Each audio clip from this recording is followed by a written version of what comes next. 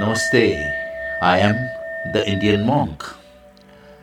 Today we'll be talking on parallel dimensions, or you can also call them higher dimensions. So far we have been discussing the first 5 dimensions, but there are actually 13 dimensions, all of which can be accessed. One of the features of 5D is that you become more aware of reality's aberrations. Humans are already occupying multiple dimensions simultaneously. There are multiple versions of you that are currently participating in other dimensions. We are on 3rd dimension, and some of us also experience every now and then 5th dimension. And when you grow spiritually or try to activate your chakras, then you experience all the other dimensions from 6th to 13th dimension. 6th dimension is the place where we often go to during the dream time.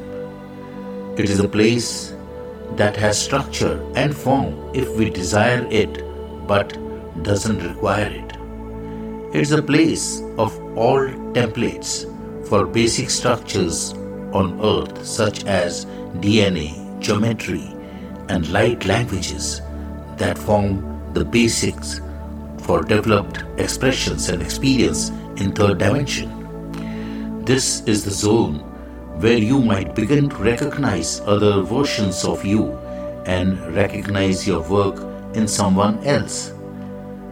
7th dimension is coming in directly from source, yet it carries the material aspect of precision. 7th dimension is a place where you feel such sweet emotional connection with consciousness as expressed through souls similar to you, that manifestation in groups come easily. 8th dimension is so vast that from our vantage point in 3rd dimension it is difficult to comprehend. In the 8th dimension one cannot experience the self as separate.